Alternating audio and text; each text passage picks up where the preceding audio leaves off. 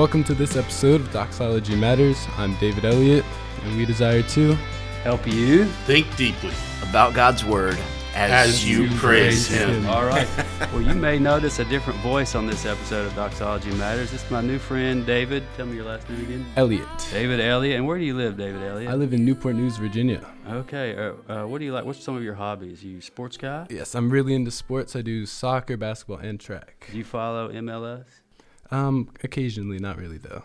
Okay. And you told me more of a European soccer? Yeah, okay. Premier League. I'm an Arsenal fan. Okay. Yeah. Okay. What position do you play? I'm a stopper right now, but I'm trying to get up to the wing spot because I like scoring goals.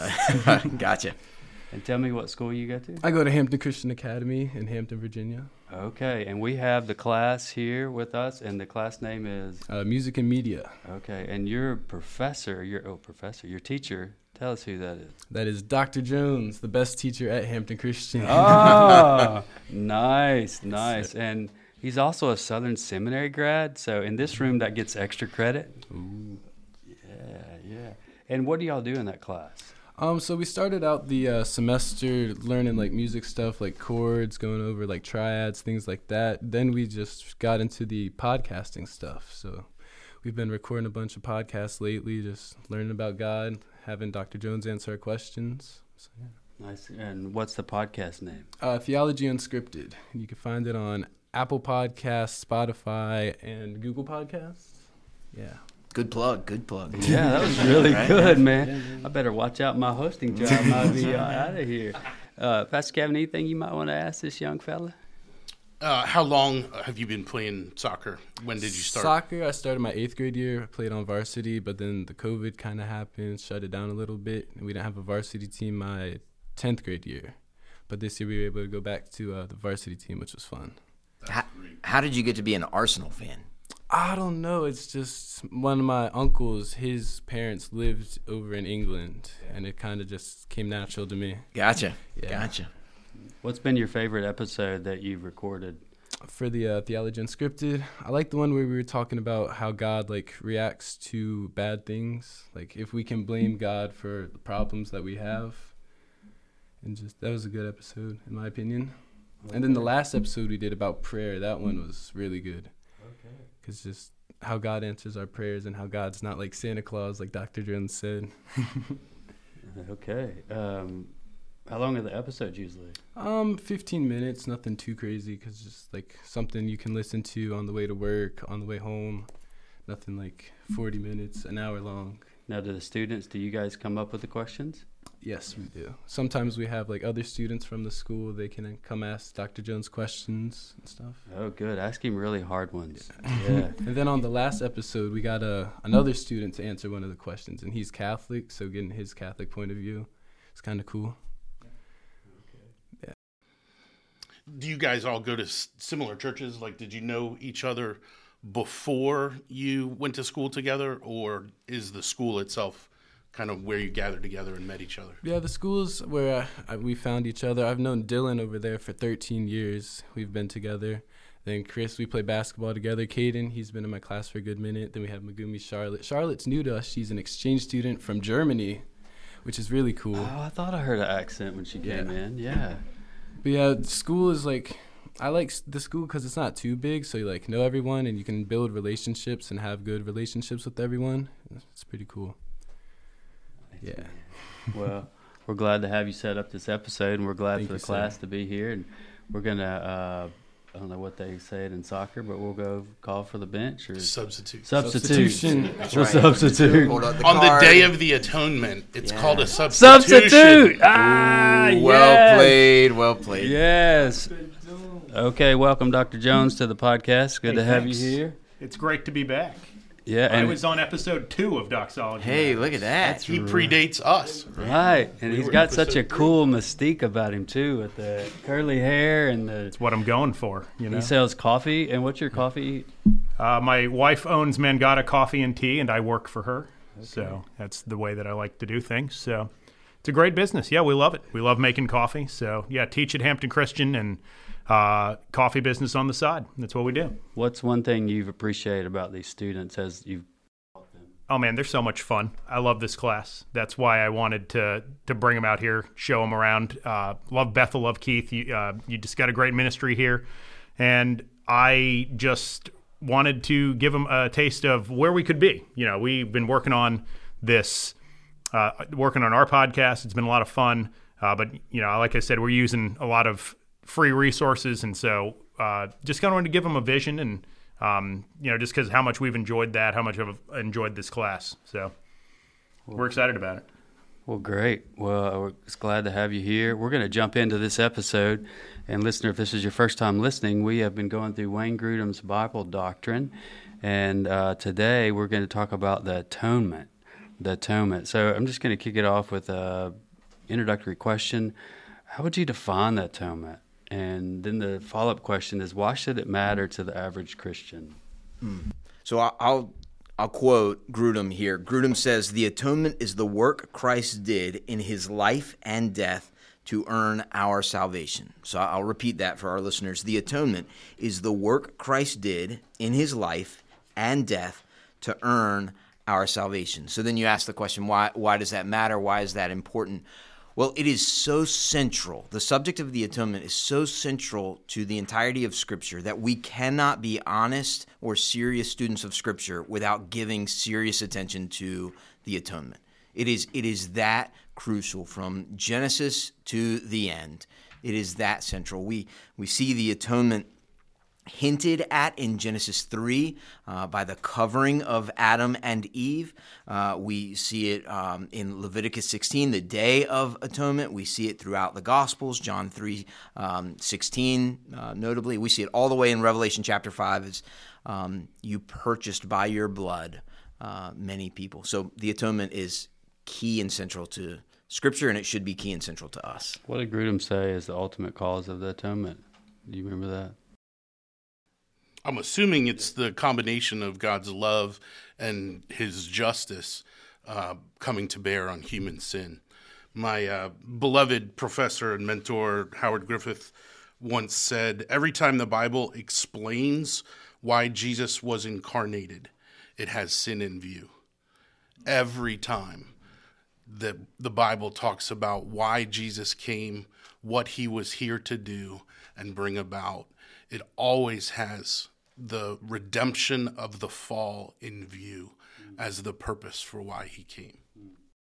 That's good. Yeah, I was thinking about, you mentioned Leviticus and the Day of Atonement, and something I've been realizing is the Day of Atonement is the central part of the Torah. That's the focus of the whole Torah, and the whole law is God atones and redeems his people through the atonement by blood. And you got the two goats in the atonement, right? In the Day of Atonement. You've got the scapegoat that has the sins are put on that goat and it's sent away. And you have the goat that dies. And that points forward to Jesus, who becomes both of those somehow. So yeah, just the Day of Atonement being kind of the central focus of the Torah, I think is really significant. Yep. Do you think the average Christian in the pew has an idea, clarity about what the atonement is? Or do you think they think that's just a theological word that pastors and theologians use? I think they have an idea. I mean, I think we've sang enough hymns. Jesus paid it all, for example. When that we've got an idea. The wondrous cross. Yeah. That we've got an idea and an example. I was reminded of our episodes through John Murray's Redemption Accomplished and Applied, which Grudem leans so heavily on the first part of that book. He doesn't quote Murray, but they're in lockstep in a lot of ways. I was reminded how Murray points out that we'll never exhaust this. We can never stop. We'll never exhaust the subject of Christ in our place. So let's keep thinking about it. I think about Psalm 103 where it says he forgives all of your iniquity. Every time I read that verse, I'm thinking, all of my iniquity? Like, that's a lot. Yeah. And then I think about every person in the church and then every person in the world. Like, the gravitas of that, of Jesus paying the penalty for sin is huge. And R.C. Sproul, he mentioned that the physical pain, yes, was hard for Jesus to endure, but the very wrath of God on Jesus was greater. And paid for the penalty of our sin, right? So what we're talking about is the doctrine of vicarious, meaning substitutional. penal sacrifice, penal meaning like law-abiding, penalty code. And so the structure of Scripture is set up, the skeleton, if you will, that everything else is attached to and hangs on, is the covenant relationship that God has with his people. And Adam had responsibilities and obligations. We've talked about that on other casts. He failed those obligations, and Christ comes to redeem, to restore, and then even to supersede. I appreciate the way the great theologian Herman Bavinck says it. He says, Christ not only acquired what Adam lost, but also what Adam, in the way of obedience, would have gained. And Grudem, at the very outset of this chapter, does a masterful job of helping us understand that we need Jesus' righteous life as much as we need his atoning sacrifice. Because the atonement requires perfect sacrifice, a lamb without spot or blemish. And Grudem at the very outset is saying, look, we're going to sing bloody songs forever, right? That's the R.C. Sproul quote. Get ready for eternity, y'all. We're going to be singing bloody songs forever to capture what Christ has done in his crucifixion. But we're also going to be praising him for the righteous life that he lived. And Grudem at the very outset starts with, we need vicarious, meaning substitutionary elements both in our life and in our death. And it's in his life and his death that the obligations of the covenant are met, and that our failures, in light of the obligations we have in covenant with God, he needs to pay the penalty for our breaking that covenant. I think about Romans 8, there's therefore now no condemnation for those who are in Christ Jesus. And Dr. Jones mentioned an Old Testament reference. Any other New Testament references that come to mind about the atonement? The entire book of Romans. Yep. I love Romans. My favorite book. Yep. I like Romans 8:1. I love Romans 5:1. You know, we have peace with God through our Lord Jesus Christ. It's one of my favorites. I thought of Galatians 3:13, and I brought it up just to make sure I got it right here. And it says, Christ redeemed us from the curse of the law by becoming a curse for us. And I think that's kind of the heart of what the atonement is. He became that curse so that he could atone for us. Just made me think of that song, older Chris Tomlin song, Jesus Messiah. He became sin, who knew no sin. We might become his righteousness. Yeah. Right out of Romans 5. Yeah. Man, it's good to see you. As you were just sharing the scripture, I really miss your influence in my life. I appreciate that. Yeah, such a great biblical guy.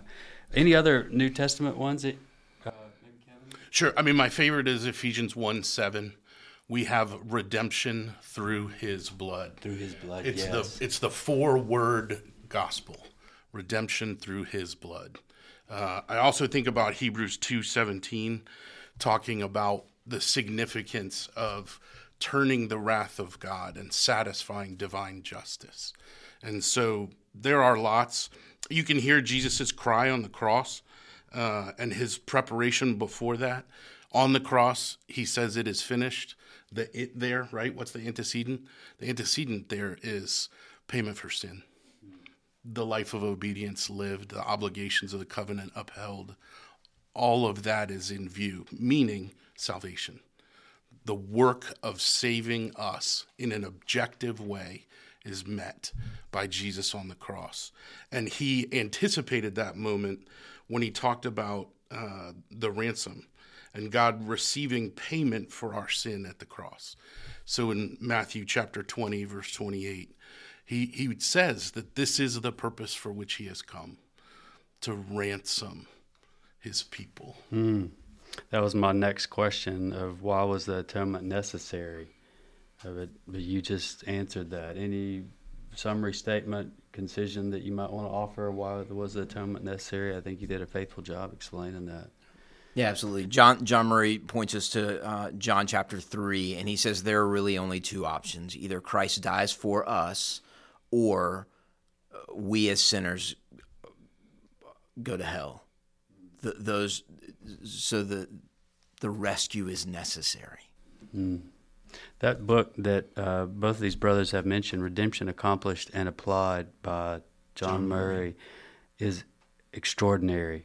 I was at a Ligonier conference a couple of weeks ago, and there were like 3 sitting on the table at the bookstore, and this guy was picking it up, and I said, "You won't regret reading that book. It is fantastic. Buy that book. It is so great." First time I'd heard the phrase "golden chain of salvation." Yeah. From Romans 8. Yeah. Explain the nature of the atonement. The New Testament essentially lays out what I consider to be a diamond. This is sort of the metaphor I think about it in, that the atonement is like a beautiful diamond, and you will see and shine because it has different facets, different points that we can see and look at and see reflected and study. And so it will require a little bit of vocabulary to be able to understand these facets, but the first and easiest is redemption. It's the idea that God paid the price of our pardon. You could also have ransom, as I mentioned earlier in Matthew 20, verse 28.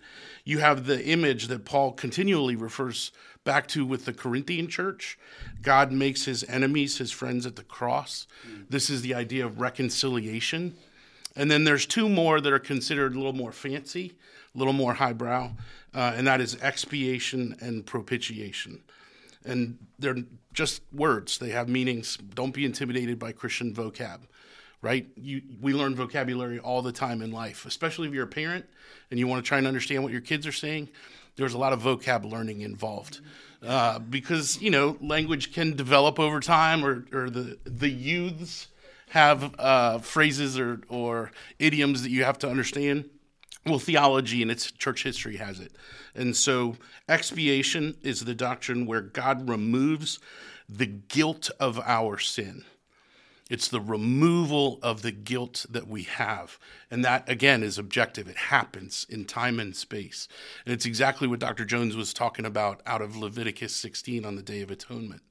This idea of expiation is the placing of sin upon the head of another, and then they bring that sin out of the camp, and it goes away and dies in the wilderness. Well, Jesus was crucified outside the city. The idea here is that if you want to know where your sin goes, what it costs, you look at the atonement, and you remember, believer, in all the difficulty of the darkest moments, remember that Jesus didn't just pay for your atonement. That's the propitiatory work. He expiates your sin. He takes your sin from you and separates it from you as far as the east is from the west. That's what I was thinking of, the east from the west. That's one of my favorite verses too. As far away as possible. I love that. So I would say I'm Reformed, and I've come to understand, in the tulip model with limited atonement, and you've talked to me about, is it particular redemption? Yeah, that's my favorite. Yeah. Instead of memorizing tulips, sometimes I teach Tupac. Just to make it a little bit more memorable. But it's the same 3 doctrines. They just have slightly different names. Because I think limited atonement becomes difficult to hear. So before you come to that, I wanted to mention one thought of why I thought about that. So Christ did this work. He took our sin away. He imputed his righteousness to us. How does that fit into the golden chain of salvation and God's sovereignty? And he predestined us. Like, when does he take away our sin? And when does he impute his righteousness to us? So there's 3 elements to your question, if I can splice them out. And they're all understood in 3 different Latin phrases. So the first Latin phrase then is the pactum salutis. It is the agreement, pactum, pact, the agreement of salvation. And that happened, you can see it in Titus 1, the first 3 verses there, that God in eternity past, Father, Son, and Spirit agree together on this mission of salvation. Before anything is created, before heaven exists, before the world exists, before there are angels or land or sea or animals or people, way before the creation of anything, God determines to rescue us, to save his people. And so that's the pactum salutis, the agreement of salvation, salutis, salvation. And so that happens in eternity past. And all three members of the Trinity are going to take part in this plan of an agreement of salvation. Have you heard that Gerhardus Voss quote that proves that God will not stop loving us, is that he never started? Yep. Yeah, he can't stop loving us because he never began. He always has. And sometimes when we talk about predestination, we have to remember that's for love. He loved us ahead of time. And that will get to part of the answer on limited atonement or particular redemption. So, but that's eternity past, and it's all three members of the Trinity. In the Bible, it looks forward from the very beginning of the fall. It looks forward to the coming of the Messiah, when God would come and accomplish the purposes of the atonement, the work of salvation, this plan of redemption, this covenant of grace. And so everything in the Old Testament is pointing ahead to the coming of the Messiah. And then in the coming of the Messiah, you actually create the ground of our salvation. This is sort of the Historia Salutis, the history of salvation. That's the second Latin phrase. And the history of salvation has two dimensions. One is all of human history. The second is that the ground of our salvation is the incarnation of Jesus through his atoning work and final breath on the cross. Okay. So he is earning our salvation. And that earning, that ground is completed at Pentecost, when God gives his Spirit to the church, to the apostles, to the world, as the gospel message goes forth. So you're saying in the Great Commission. He's earning it while he's here living a perfect sinless life? Yes, for us. And so you have... That's why he has to be sinless. Exactly. That's why Grudem's beginning with the vicarious life before we get to the vicarious death. And so that's the ground or the basis of our salvation. It's not our obedience, it's his. It's not our righteousness, it's his. So when we talk about the doctrine of imputation, part of what we're talking about is that Jesus gives us what is truly his and has been accomplished in time and space in human history. And that's the coming of the Messiah. And then the rest of the Bible points back to the work of Jesus, the life of Jesus. And surely that includes his teachings, but it's not only his teachings. It's actually what he accomplishes in the person and work of Jesus. Then we have to go to a third phrase, which is the Ordo Salutis. And that's the ordering of salvation, or the application of salvation in an individual's life. And so you have this decree of God in agreement, they're going to save. And then you have this earning of the Son, the meriting of the Son in history. And then later on, you have the application of what was earned by Jesus given to the Christian. And so you can see this in Paul's language in Romans. Towards the end of Romans, he actually talks about somebody being in Christ before him. That's not an eternal decree statement. It's a statement that says, no, the Holy Spirit brought him alive together with Christ. This is the language of Ephesians 2, early on in 1 through 9. This coming alive of Jesus Christ and our union with him happening in time and space. And that's the applicating work, the applying work, the applicational work of the Holy Spirit, bringing salvation and actually giving it to you in time and space. So there's a subjective and experiential element of this, but the objective ground for it happened at the cross in the life and death of Jesus Christ. So if I can just kind of wrap my mind around this, right? Listener, this is how secure your salvation is. That God covenanted with himself in eternity past to accomplish it. So if you're ever, not if, when you are tempted to doubt your salvation, struggle with it, remember, look to God covenanting with himself, eternity past. Look to Christ on the cross in your place. Francis Schaeffer used to say the cross has to be real enough where you believe you could get a splinter if you ran your finger along it. Right? Christ died for you. And look to the Spirit's work in your life. Redemption accomplished and applied. The application of that. As you think about those that may have seasons of doubting their salvation, what word would you say to them, additional word on that particular topic? Be encouraged. And I know that's an oversimplification to say to a discouraged person. I get that, right? But remember that your struggle is in part evidence of the fruitfulness of your salvation being applied, right? If you didn't care about this, you wouldn't struggle with it. Why do you think people struggle with that? I think, well, and I was thinking of this verse. I mean, we struggle with it because of our sin, because of our humanity, because of our weaknesses. And I just kept thinking of the verse that says that nothing can separate us from the love of God, and say not even ourselves. We can't even separate ourselves from the love of God. Our doubts and our sin and our brokenness, we can't even do it. God holds us that tightly that we, in our brokenness, cannot even escape from his love. Well, it's really encouraging. Yeah, listener, I would say go back and listen to the podcast, like take the cursor or whatnot and go back like 10, 15 minutes and listen to it in chunks, because a lot has been said in this last 10 or so minutes, and you want to get it all. And sometimes even as the host, I'm listening down, like I definitely want to review that and think more about that. I typically will listen to the podcast after it's all edited and processed, just so I can soak up everything that was talked about.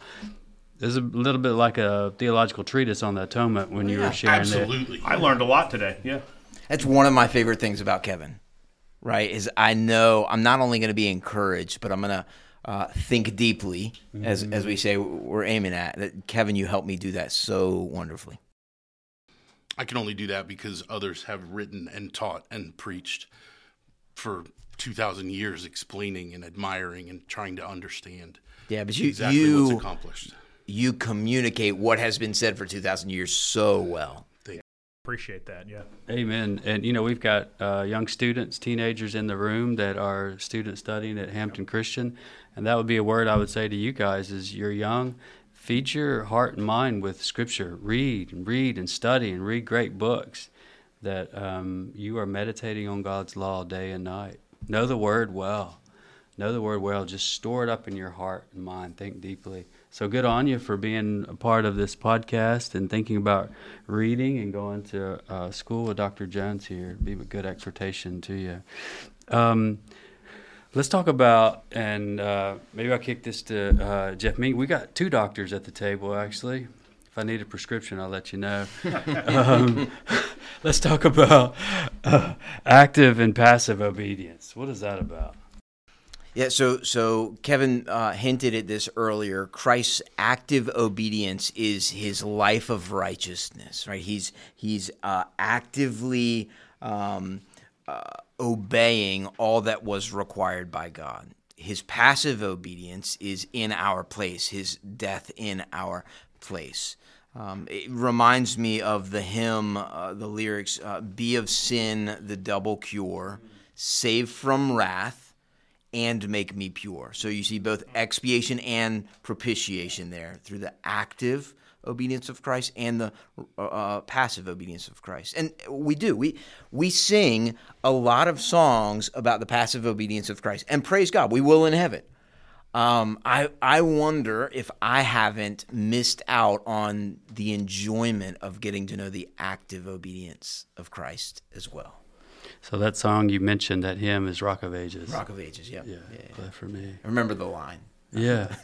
I remember the line too, but I had to look it up. Oh, there you go. Yeah. Great hymn.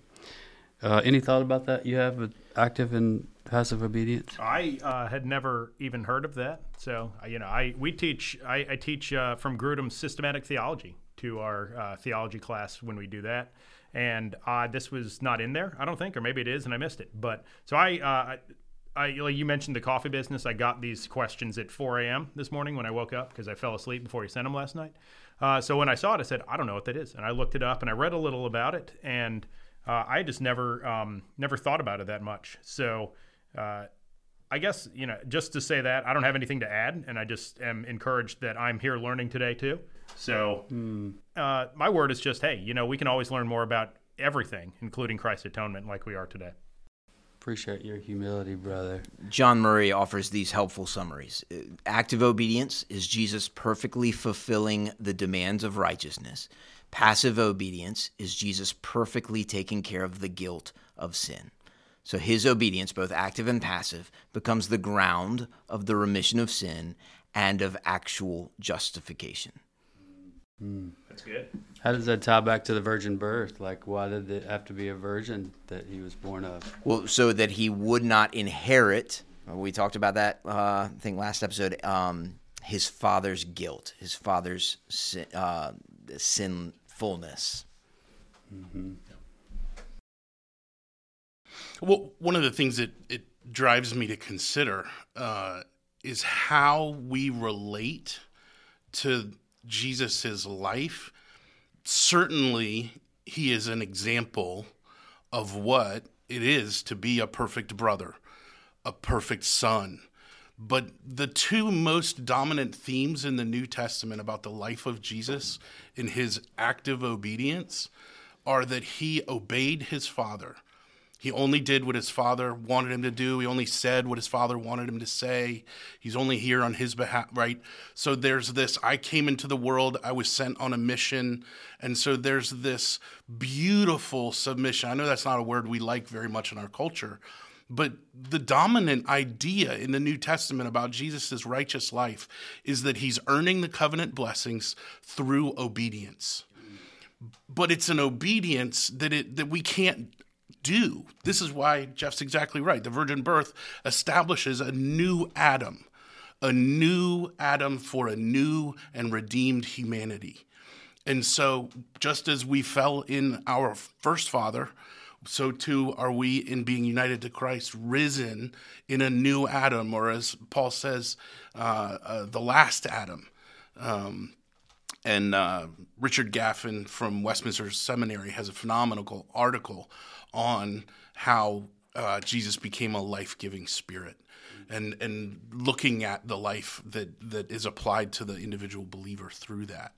But the active life is one of obedience, and then the other theme there is suffering. And you cannot read and understand the book of Hebrews in the New Testament without seeing the significant importance of Jesus suffering in our place. God, who is glorified, leaving the glory, the angelic choruses singing his praise at all times. He steps out of that place to take on a human body, to eat and have to eat and feel hunger, to need to sleep and shut down. I mean, his mom's so worried about him in the days of his ministry that she sends the siblings after him to go grab him and bring him home because she wants to feed him and give him a nap like every good mother wants. And so you see this Jesus who's growing up in Mary's kitchen is the same one who is earning the blessings of the covenant she can't. So when we think about the active obedience of Christ, there's way more to study than we've ever imagined. One of my great favorite guys to read is J. Gresham Machen. You've probably heard that name many times. But his final act was to write a telegram. He knows he's going to die. And he's, he sends a telegram to his great buddy and confidant, John Murray. And the only thing on it is the active obedience of Christ. No hope without it. That's his final word. Wow. For all the tomes of books he wrote and all the lectures he gave and all the men he influenced and have been influenced by things that he did and said, his final word to us is the active obedience of Christ. No hope without it. Yeah, I appreciate you sharing that. I'll just give a bit of a testimony. I FaceTimed Joy, my wife, a couple of days ago, sat in my office, and I said, honey, like, the older I get, the more I realize what a wretched sinner I am. And there are areas in my life to where, like, I just want to conquer that. And I shared, I think that I've, like, tried to, like, I know theologically I don't hold this position, but, like, work myself up to not sin because I don't want to sin. I really don't want to sin. And it's not like I'm killing people or doing something that the world would be like, oh, that's a big sin problem. But I know in my heart that my mouth gets ahead of what I should say. I'm treasuring things, or I'm thinking an uncharitable thought, or, my eyes as a guy is looking, like all those things, or being impatient, or not being charitable and compassionate. And as I was talking with her about that, thinking about the atonement becomes sweeter to me. It should. Absolutely. That Christ did it all. So as you brothers are sharing, like, I don't want to struggle with sin. I know one day that struggle will be over. Yeah, but you're also growing in a righteous anger towards it. Yes. Not all anger is bad. Sometimes Jesus flips the money changer's table and he argues and not in sin. None of it is sin. So that tells us that there is a holy fire that consumes evil and restores and brings fertile soil at the same time. Yeah, one of the things that I'm driving at is that this isn't an abstract, academic, detached doctrine to me. This is precious to me, and I have gratitude and thanks and wonder and awe and humility down to weeping that the Savior of the world would cover all of my sin, because I know how vast it is. More than any. We don't talk about sin that much. Everything is good, happy. K-love. K-love, yeah. Positive, encouraging. Social media, everybody's putting their best foot forward and in the filters and stuff. But as a Christian, we struggle with sin. And I think it's good, as you mentioned before the podcast, I know you're going to promote that book, is to take time and study the Atonement every year. Pastor Kevin mentions that he reads this book, Pierced for Our Transgressions, and I just skimmed through it prior to the podcast, and I can't wait to buy it. I think D.A. Carson's recommendation on the back, he says, this book is important not only because it deals so completely with what lies at the heart of Christ's cross work, but because it responds effectively to a new generation of people who are not listening very carefully to what either Scripture or history says. It's recommended by John Frames, David Wells, Timothy George at Beeson, Dr. Schreiner. I had him at Southern New Testament. Yeah. Really wonderful, humble brother. A couple of others that Piper wrote the foreword. Yeah, John Piper wrote the foreword, and he's a trusted pastor thinker. Yeah. So pierced for our transgressions.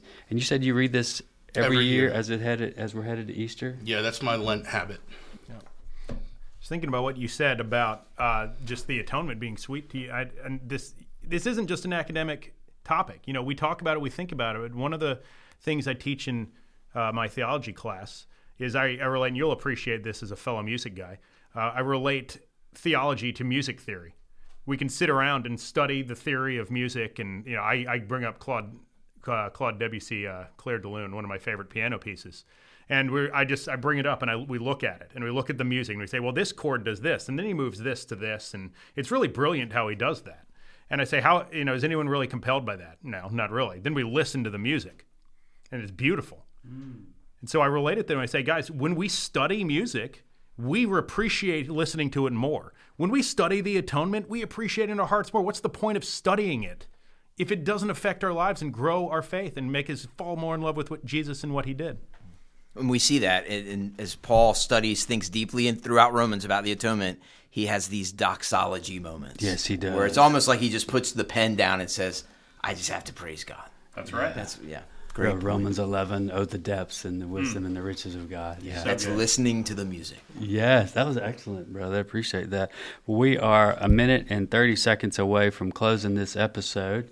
Final words that you would have, a quick lightning round on the atonement.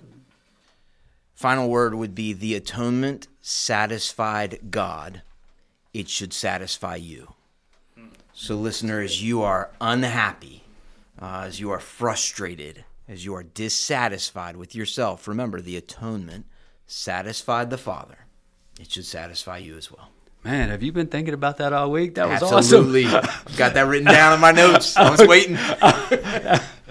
He's a master at concision, isn't he? Man. Learning. My final thought is simply this. I'll borrow Herman Bavinck's. The resurrection of Jesus on Easter Sunday morning is the amen of the Father placed upon the it is finished of the Son. Say it again. The resurrection of Jesus is the amen of the Father placed upon the it is finished of the Son. Oh, that's really good. Yeah. Amen. Those were awesome. My heart's beating faster listening to those quotes. That's awesome. Well, thank you so much for joining us on this episode, and I thank my man to kick this off here. good fella from Hampton Christian. We're glad to have the students here with us. Thank you for listening to this episode of Doxology Matters. You can find us on your favorite podcast platform, Spotify, Apple, you name it, Amazon, anywhere you can listen to a podcast. You can go to our website, bbcyorktown.org, and look under Worship Arts Ministry and find Doxology Matters. Shoot us an email at doxology@bbcyorktown and let us know how this episode helped you to be more thankful and to cherish the finished work of Christ more deeply. Thanks for listening.